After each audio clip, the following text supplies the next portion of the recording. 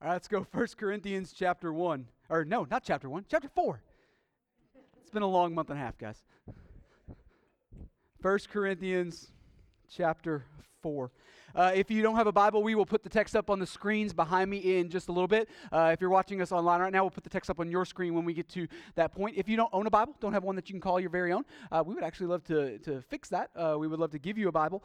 We believe that God uses His Word for all kinds of important things, but chief among those important things is that He uses it to reveal Himself to His people.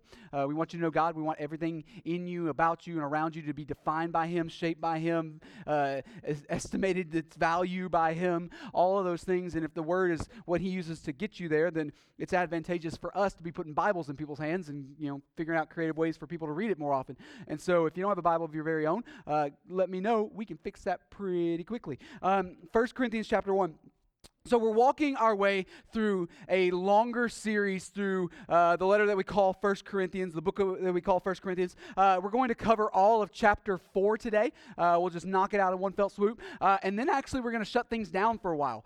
This will be our last week in Corinthians for a couple of months. We're going to focus on some more seasonal efforts after this. We got some plans for next week and all through December and into January and all that kind of stuff. And so the letter that we call 1 Corinthians it's this special letter that the Apostle Paul wrote to a church that he loved dearly. It's a part of or piece of a larger dialogue, back and forth dialogue between him and a church in Corinth, Greece during the first century, mid-first century, somewhere between 53 and 55 AD, we think. And so it's this longer back and forth dialogue through letters of dealing with some problems. And so the letter that we call 1 Corinthians, it's probably the second letter that Paul wrote to them. It's complicated, but we call it 1 Corinthians because we like naming things weird things. All right? But the letter that we call 1 Corinthians, it pushes pretty heavily on differentiating between the kingdoms of the world and the upside down reality of God's kingdom. That's the pathway that it takes. That's what it's trying to hammer home. And Corinth was a city that Paul knew really, really well. He had spent about a year and a half there, we believe, or at least we're told that, starting the church in Corinth. And so he knew Corinth well. He knew the people of Corinth. He knew the politics of Corinth. He knew the values and the virtues of Corinth. And he also knew exactly what the idols were.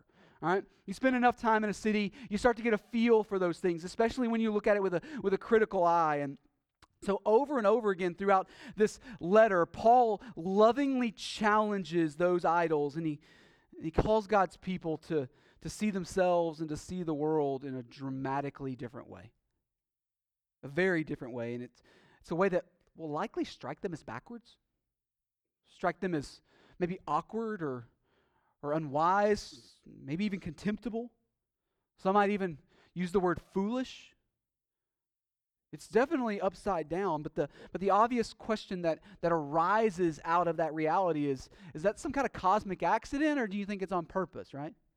Did God slip up and in His grand plan to undo the curse of the fall, and did He zig when He should have zagged, right? Don't we normally think of God doing that kind of thing? Or maybe I'm the only one? Obviously not. Is God struggling to come up with a plan for our salvation that can keep up with the ever-evolving cultures around us? Or do you think maybe His plan is upside down for a reason? Are we going to go with option B? In other words, is God on the wrong side of history here? Is He actually smarter than all of us? Is He doing something that, despite our ability or inability to comprehend it in this moment, is He doing something that's going to end up blowing all of our minds? I think it's the second option. So over and over and over again throughout this letter, Paul wades into the nonsense that is the culture of Corinth and the Christians that are living there and operating there. And he wades into the nonsense of what the Corinthians so desperately wanted to present about themselves, desperately wanted to be true about themselves and to be known by and to be seen as. He wades into that, and instead he calls them to repent and run the other direction. That's his aim. And that other direction may very well be misunderstood by those outside of the kingdom watching this play out. In fact, you can probably count on that reality. You can probably count on it being misunderstood. The people walking in darkness don't merely reject the light, they mock the light. All the time. That's what they do. So it may very well be, misunderstood by those outside the kingdom, and it may very well be something that you struggle to make sense of, you struggle to give yourself over to completely. Newsflash, upside down things feel upside down. Right? Anybody like being turned upside? Anybody have one of those weird back straightener things that they flip you over? Is that a good feeling? The question that we've been disciplining ourselves to ask throughout this letter is, okay, yeah, it's awkward, but is it beautiful? Is it beautiful? Is it good? Is it true? Does it have eternal value in an otherwise fading world? And if the answer to those questions are yes, well, then the awkwardness of upside down, it's really nothing more than a temporary season that we need to get over.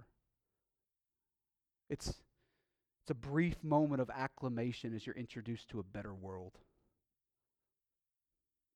A hurdle we can jump over and just keep running. And so Paul has walked them through the on-purpose realities of a foolish cross, right?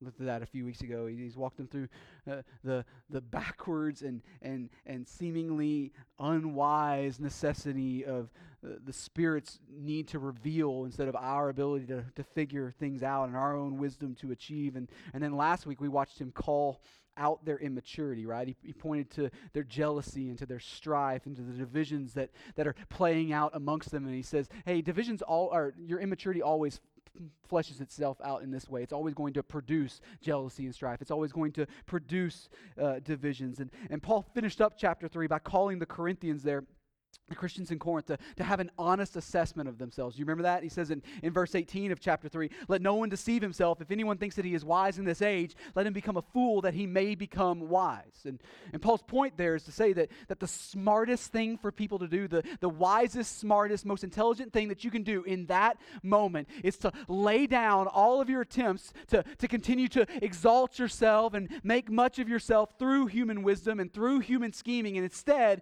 to let God be the one who wants to make a big deal out of you if he wants to. That was his point.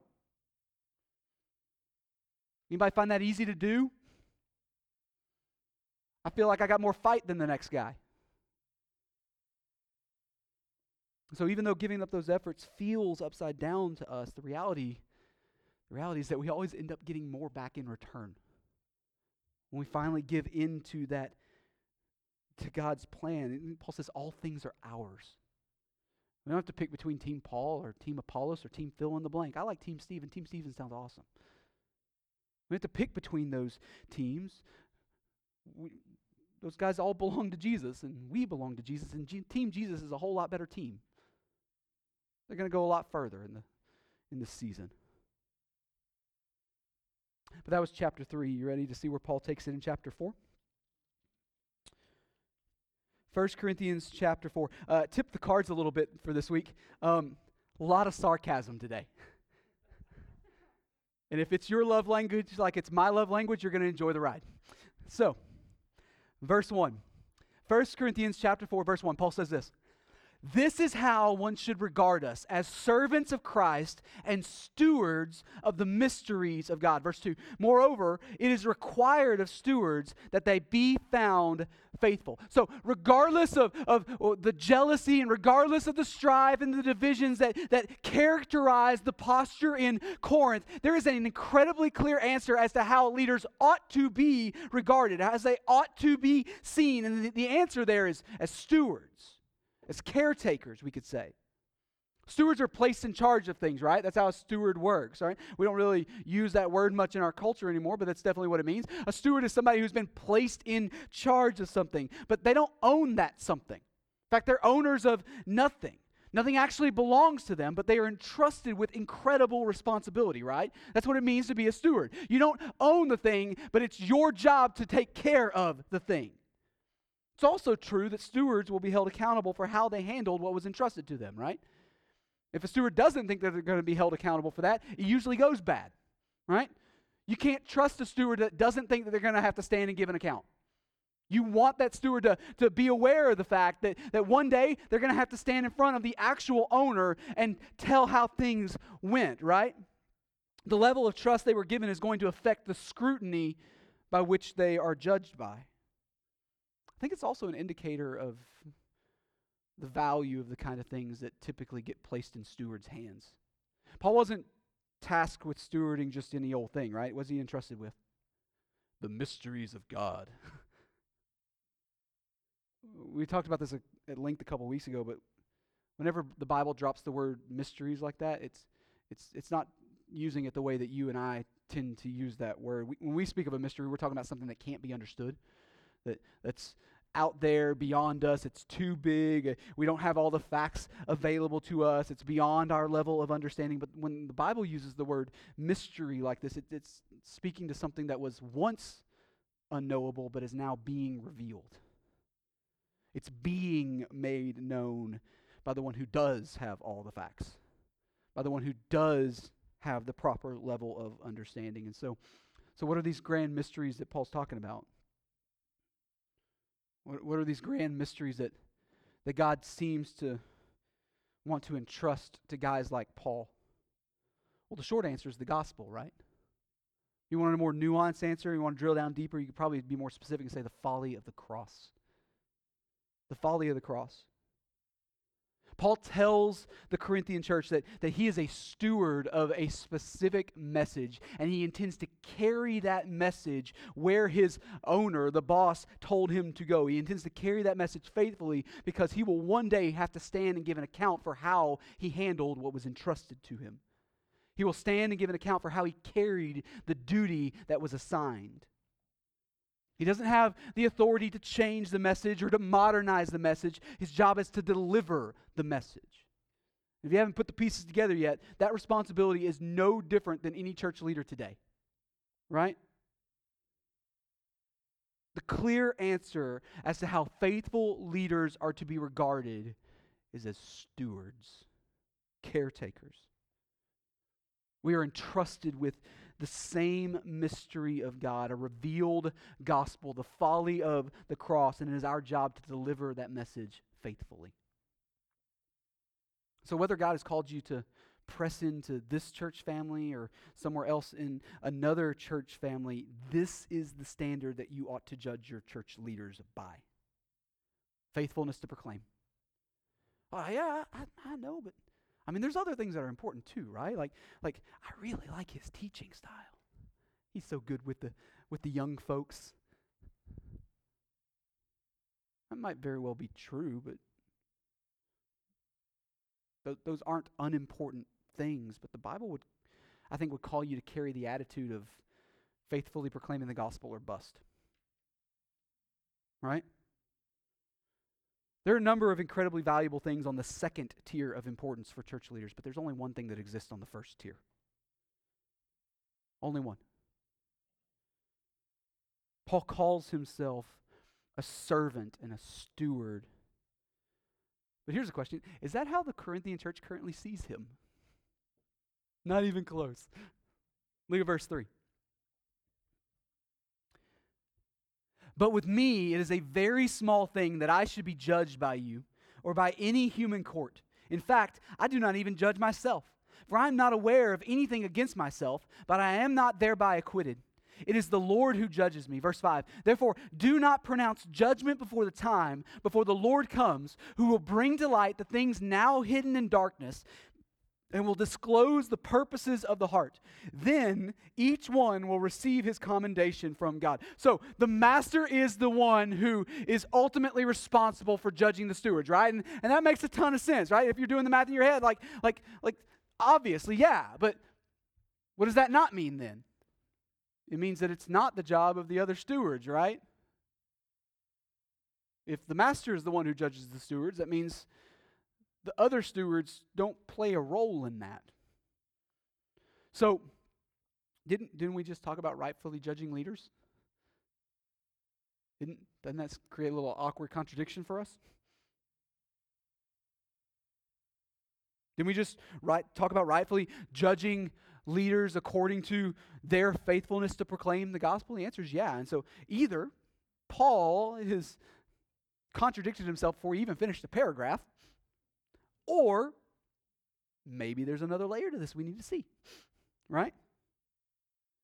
It's kind of like Jesus telling people not to judge in the Sermon on the Mount in Matthew 7, and then telling you to get all judgy about wolves in sheep's clothing a couple paragraphs later. Anybody remember that part? You think Jesus is contradicting himself there?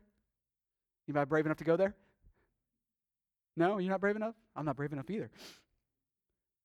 So what's going on then? Well, I think there's a really big difference between continuing to follow the leadership of someone and continuing to partner with someone who has shown themselves time and time again to be a faithless steward. I think there's a difference between that and what we see here, usurping the responsibility to judge, like what's going on in Corinth. I use that word usurping for a reason. Like a lot of things in life, I think motive matters. Have you noticed this about life? There are a lot of things in life, and it's not true for everything, but there are a lot of things in life that motive seriously matters. Trying to assess faithfulness is worlds apart from trying to act like the master. Right? Paul knows them well enough to see this posture fleshing itself out in the Corinthian church, and so he calls them on it, right?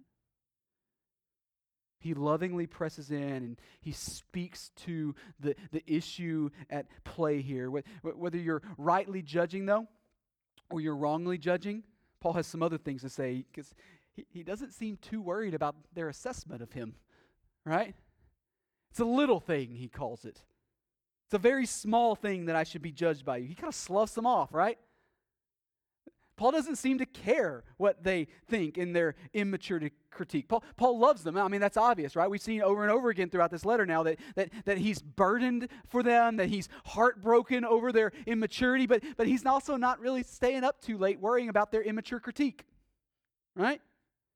He's not going to lose too much sleep over the fact that they don't get it yet. He's not aware of any shortcomings of his own. And last time he checked, God hadn't stepped in. The actual master hadn't stepped in to give his judgment of the situation yet. And so, it's probably best not to jump to too many conclusions yet, right? That's his point. And I'm sure that those who believe that they are wise down in Corinth are probably very expansive in their research, and I'm sure that they're going through everything with a fine-tooth comb, but when God is ready to judge, when he's ready to step in and bring his judgment, he's going to bring everything to light, even the hidden motives of the heart. He doesn't need the Corinthians' help. He's okay. He can handle it without their effort. What's going on down in Corinth? Bush League. God will handle it in his own way. On the day that God steps in to judge, those who deserve correction, hear me, will receive correction. And those who might deserve commendation will receive their proper commendation. He won't get the wires crossed. Everyone will get what they deserve. And so Paul seems like he's just going to continue walking faithfully and rest easy until that day actually gets here. He won't concern himself too much with those who still need to be bottle fed, have to think about things. Let's look at verse 6. Paul says, I have applied all these things to myself and Apollos for your benefit, brothers, that you may learn by us not to go beyond what is written, that none of you may be puffed up in favor of one against another. So over the last 7-ish weeks now, we've seen Paul either directly quote or allude to the Old Testament, right? We've seen him quote this and quote that and bring in Old Testament vocabulary and allusions here and there. But what you may not have noticed, though, is that all those quotes and allusions, they all carry a consistent theme. Have you picked up the breadcrumbs on that one? The consistent theme is this: human wisdom might be impressive to your neighbors, but it is tragically insufficient in God's kingdom. That's his point. He continues to quote and he continues to allude, and every time that's his point. Human wisdom might really be impressive to those around you, but it is woefully short. It is tragically insufficient to those to God's kingdom. But not merely insufficient. It's actually more deadly than that because it's a trap that God will use ultimately to undo his enemies and to exalt himself. And so, speaking to a culture that still desperately clung to that human wisdom, They fought for it with everything in their power. Paul reminds them that God is good and loving enough to give them guardrails for this stuff. Hey, church family, what's the clear answer as to where to find godly wisdom? Bible. Paul says, I'm waiting for you to learn not to go beyond what has been written. Stick to what God has seen fit to reveal to you through His Word. And when you finally figure out that little lesson, I think you're going to find that you won't be so puffed up against one another. Now, does that mean that valuable wisdom doesn't exist outside the Bible? No, it doesn't mean that at all. Doesn't mean that one bit. In fact, I think this is a major point of theological discussion and argument during the time period that we call the Protestant Reformations. As the Reformers were challenging the claimed authority of the Pope and the magisterium of the church, the common refrain that began to ring out and be to emerge in culture and to emerge in all these arguments was that of sola scriptura, right? It's Latin for scripture alone. Sola scriptura, sola scriptura. And that's a convincing little soundbite, right? Scripture alone. The problem, though, is that sound bites don't ever really get you anywhere of substance. You eventually have to figure out what sola scriptura actually means, right? And so the Reformers taught that the Bible stands in authority over all other authorities. It doesn't negate authority found in other places. It just supersedes it. Other authorities don't cease being authorities. They just take a back seat to God's Word. And I think we can apply the same exact logic to human wisdom. Wisdom exists all over the place. Some of it's really good. Some of it's really valuable. Some of it has been used to accomplish incredibly wonderful things in our world. But the moment that human wisdom begins to diverge from what God has said, which wisdom you choose actually matters in that moment. Which wisdom you grant authority to and see as authoritative, it matters tremendously. And this is yet another in a long list of realities we've seen about the upside down nature of God's kingdom, right? Keep telling you, we're going to see this over and over and over again throughout this letter. This is another one to add to the list. There are a lot of people, a whole bunch of people in our world who are very okay, very comfortable allowing God's word to be a voice of authority in their hearts and lives. It's hard to find people who would disagree with that even. Sure, yeah. Yeah, it's a great voice. And they'll let God speak to this, and they'll let God speak to that. But the moment that God's word asserts itself as the voice of authority, the voice of wisdom, a lot of people think it's time to throw hands. Right? How dare you try to say such and such? How dare you try to tell me to do so and so? And we could call it for what it really is, idolatry.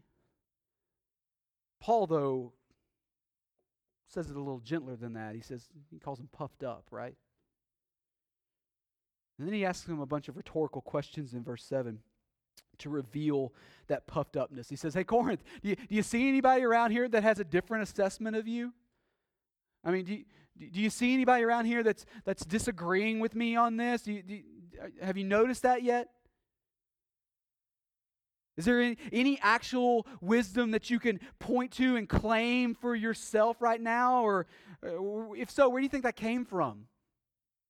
That wisdom that you call yours, how do you think it got there? You think that came to you on your own, or was it a gift from someone else? And if it was a gift, what exactly are you boasting in right now? It doesn't ultimately belong to you. You're borrowing it. I know that we seem to talk about this every single week, but this is because it was a core level misunderstanding in the Corinthian church. They thought that the good things that they saw around them, their abilities and their opportunities, their gifts, their blessings from God, they thought that all of the good things that they saw around them were because of how awesome they were. They'd see something good and they'd be proud of themselves for it. They saw those things as something that they had earned and something that they had accomplished, something that they had achieved. And this entitled sense of themselves, it led to division, and it led to their unfair critique of Paul. I think it was going to lead to their ultimate downfall as a church. It would lead to their demise.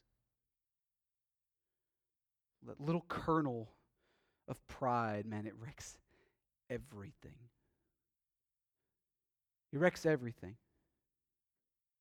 And I know that we've said it over and over again throughout the series so far, but this is really a rubber meets the road kind of moment. We're not Corinth. We don't have their problems. We're a lot healthier than their church at the time of them receiving this letter, but you don't have to look like Corinth to fall victim to this. You don't. Successful churches fall victim to this kind of thing every day. If we look around here at anything, whether it's the quality of our building or our membership role or the programs we offer, or maybe it's something more intangible like how authentic our worship team feels. If we look around here at anything and we allow the belief to creep in that we're the ones who pulled it off, we're the ones who earned it, we're the ones who have accomplished something awesome, we're just as guilty as Corinth was. And I think we have the potential of setting ourselves up for just as big of a failure. Why do you boast of that which you did not receive? Paul says. Like he said back in chapter 1, consider your calling, brothers. I'll be real honest with you. There are times when under my breath, I ask God not to allow growth here. I know that's a crazy thing for the pastor to say. There are times when I just calmly, God, would you slow us down? Would you guard us from anything that could be impressive? It's not because I think big churches are bad. I think big churches are great. It's just I don't trust my own heart. Are you better than me? Sure, you're totally different. But sadly, Paul is nowhere near done tearing the Corinthians open. So look at verse 8. It says, already you have all you want. Already you have become rich. Without us, you have become kings. And would that you did reign, so that we might share in the rule with you. Verse 9, for I think that God has exhibited us apostles as last of all, like men sentenced to death, because we have become a spectacle to the world, to angels and to men. We are fools for Christ's sake, but you are wise in Christ. We are weak, but you are strong. You are held in honor, but we in disrepute.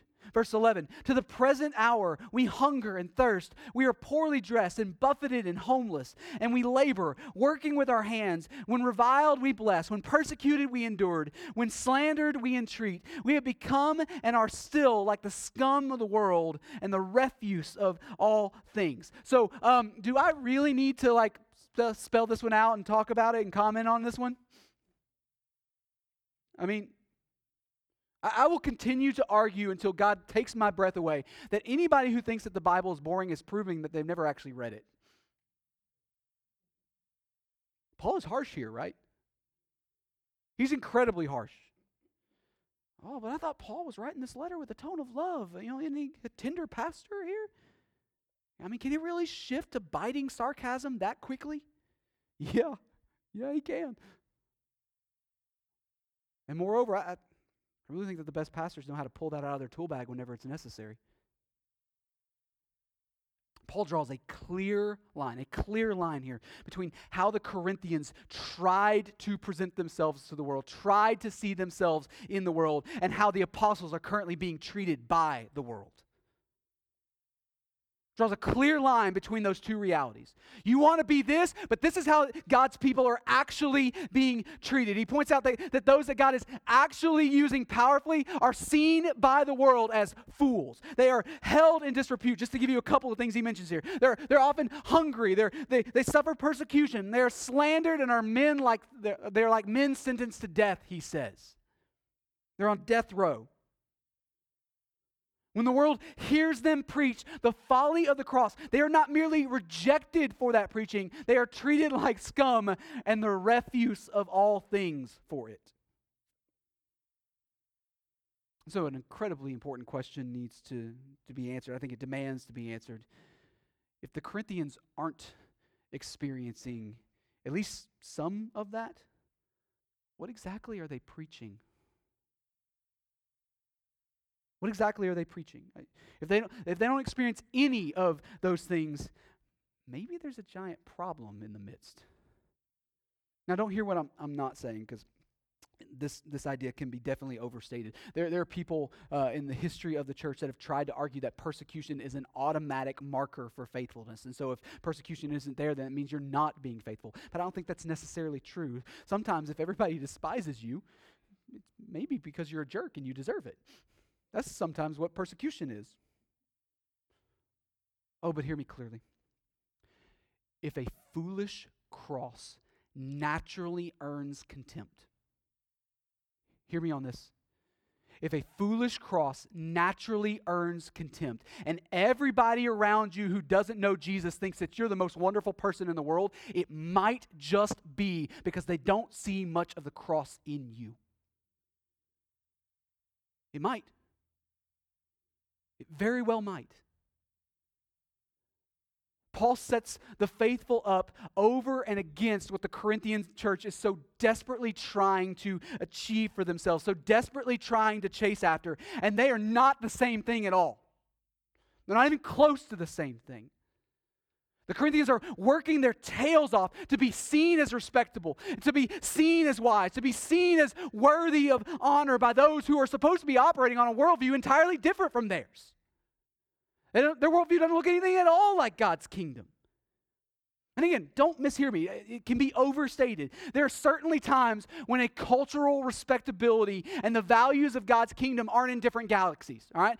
That's not always the case. There are times when doing what God calls his people to do is going to be seen by those outside of the kingdom as a good thing. Paul argues in Romans that the human heart still has shadows of eternity written on it, that sometimes the Gentiles do what the law requires, right? And so they're not mutually exclusive. They're not always opposites of each other. They're not always polar opposites. So sometimes doing what God requires of us is seen by those outside the kingdom as a really good thing. Sometimes living consistently with God's kingdom will be seen as respectable by those outside of the kingdom. But those are exceptions to the rule, not the norm. It's not the norm. And eventually, church family, eventually we need to figure out which kingdom is more advantageous to live in. You don't get to claim citizenship of both kingdoms. You're either a citizen of one or a citizen of another living as an expat. The Lord hasn't left that door open to his people. And so in verse 14, Paul says this: I do not write these things to make you ashamed, but to admonish you as my beloved children. For though you have countless guides in Christ, you do not have many fathers. For I became your father in Christ Jesus through the gospel. Verse 16, I urge you then, be imitators of me. That is why I sent you Timothy, my beloved and faithful child in the Lord, to remind you of my ways in Christ, as I teach them everywhere in every church. So Paul backs off with the biting tone here, right? But his concern, it's just as firm. Now he's got their attention. He reveals his motive, and it's admonishment. It's a warning. He says you've got lots of guides. You got lots of people who attempt to be authorities on where you should go and how you should get there, but what you need is a father. You need someone who will love you more than himself, who will put in the hard work and do the hard things that are necessary to see you succeed long term. Good fathers, I don't know if you noticed this, but good fathers, they don't mince words. They tell you what you need to hear. We can maybe say it this way: they are attentive stewards. They pay attention and they step in to act when necessary, right? Good fathers watch closely. They train their child up for a better day. They apply discipline when necessary. They apply correction when necessary, whenever it's called for. Good fathers celebrate with you when there are things that are worthy of celebration. But the more I thought about it this week, the more I got to thinking that the best thing good fathers do is they set the example. They set the example. They don't merely teach, they show. And so Paul says, imitate me. Imitate me. And the more thought that you give to that reality, the scarier that reality becomes. Right? Dad, do you think it's intimidating that your son tries to be just like you? My son this week changed his favorite color 3 times because I told him that was my favorite color. That's a scary moment. It's a scary burden. Trying to be the model of Christian faithfulness for a young church, though, a lot scarier. It's a lot scarier. But like the best dads always do, Paul steps in and says, I'll own that responsibility. I got it. Yeah, it's hard. Yeah, it's scary. I'll own it. I know it's hard, but I will be the one to carry the mantle for you. I think this is the best kind of good dad move. Paul says, I'm not there with you in person right now, but I'm sending Timothy for that purpose. I trained him. I brought him up. He's going to hang out with you in my place until God allows me to come to you myself. And so follow him like you would follow me. And then in verse 18, Paul says this. Some are arrogant as though I were not coming to you, but I will come to you soon if the Lord wills, and I will find out not the talk of these arrogant people, but their power. For the kingdom of God does not consist in talk, but in power. What do you wish? Shall I come to you with a rod or with love in a spirit of gentleness? So it seems like one of the critiques that was leveled against Paul in Corinth was that his letters were always strongly worded, but whenever he actually showed up in person, he walked a little more meekly. Whenever he was in town, he was a little more docile. And you seem to see this argument play out in 2 Corinthians as well. And so he's likely speaking here, I think, to a specific charge from his opponents that while he talked a big game, maybe he wouldn't actually show up. Maybe he wouldn't be brave enough to actually come to town like he claimed he would. And the more bellicose among the Corinthians were pushing back against his authority, right? And they didn't just challenge his authority, they challenged his resolve. But Paul doubles down here and he says, no, I'm coming. In fact, I'm coming soon. If God allows me, I'll be there as soon as I can. And we will see on that day if you're nothing but talk, or if the power of God actually accompanies your heavy-handed rhetoric. So he says. So you go ahead and decide before I get there if you want me to show up with a rod of correction or if you want me to show up with a spirit of gentleness. I'll let you make that call. But it's going to be one or the other. You need to go ahead and choose carefully right now. I love you, and I will not allow you to continue to walk in disobedience like this. Paul knows their idol. He knows it backwards and inside out. He goes straight after it. Pride. And that pride is going to go on to infect their understanding of a long list of issues. Paul's just getting warmed up, right? And you and I, as we walk through this letter together, we're just getting started in this letter. But these are issues that we're going to have to wait until January to dig into. So we're going to shut it down for now and come back later. But what about this morning? How do we respond to this letter? We respond to God's word today. If you're here this morning and you're not a follower of Jesus yet, I think you can respond to Jesus. I think that you respond by meeting him. The Bible teaches that we are all by default, or Paul calls us the natural man. We are separated from God because of our sin, relationally separated from God because of him. He is good and righteous, and we aren't, like at all. Not even close. And so we deserve his wrath.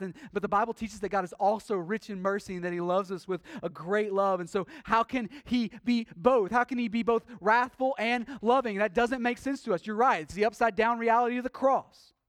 What sounds foolish to the world is really the power of God to save. And so Jesus came, he put on flesh, and he lived among us. He lived a sinless life that neither you nor I are capable of living. He died on the cross as a perfectly sinless substitute to pay the debt that was owed for your sin. He was raised again from the dead as a vindication of his perfect and sufficient righteousness. And now, as the conquering king, the one who conquered sin and death forever, he calls on you to respond to him in repentance and faith. Repentance is a turning away from your sin and a turning to God. Faith is a trust in Jesus alone to save you. Why? Because he is infinitely trustworthy. And you can do that this morning. You can put your trust, your faith in Jesus. You don't need me, but man, I'd love to be helpful to you.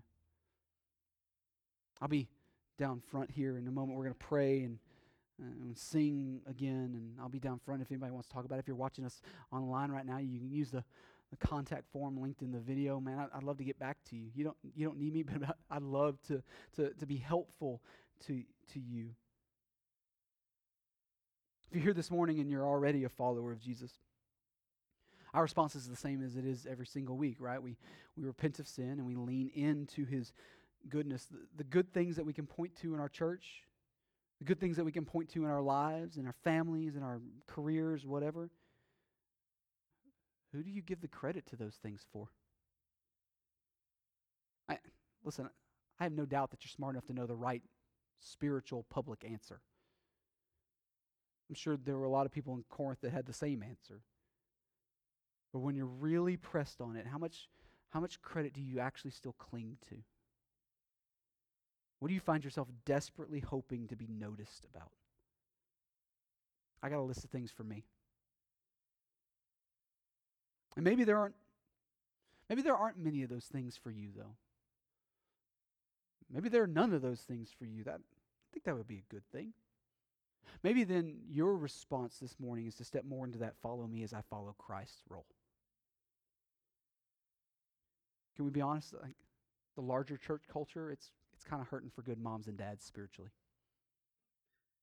We need more of those. So maybe God is calling you to step into that role this morning. We've got a lot of orphan kids running around in the church that might be quick to point to guides that they like. Those guides are just as immature as they are. So what would happen if you owned the responsibility to stand up and say, follow me as I follow Christ? Think it might change some things? Maybe you need to respond in some other kind of way this morning. Maybe it's by being obedient to Jesus in baptism, or maybe it's by formally joining this church family, or maybe God's calling you to say yes to some kind of new opportunity of service or mission here this morning. But whoever you are and however God is calling you to respond to his word today, let's do that together right now. Father, thank you for the scriptures. Thank you for 1 Corinthians 4, for biting sarcasm when it's time to get our attention.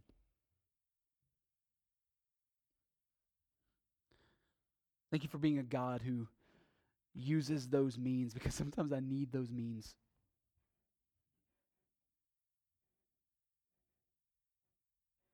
God, would you call out the pride? Would you call out the arrogance in us? Maybe even things that those around us would say are healthy and good, but at the end of the day, we put the credit for those good things in the wrong lap. Convict us of sin. In your goodness, convict us of sin and draw us deeper into relationship with you, deeper into dependence upon you, deeper into awe of you. Would you raise up the mature in our body to be people worthy of following? Would you take all of us immature folk and give us eyes to see how desperately we need it? Build your church by it here for the glory of your name alone. Father, for those in here who don't know you, would you open eyes to see right now? Give them ears to hear, hearts to know. Draw men and women into your kingdom in this moment. whether in person or watching on a screen right now. You're big enough to do both. So do it. For the glory of your name, make your kingdom a little bigger this morning. Show us how we can be helpful. We love you. In Jesus' name we pray.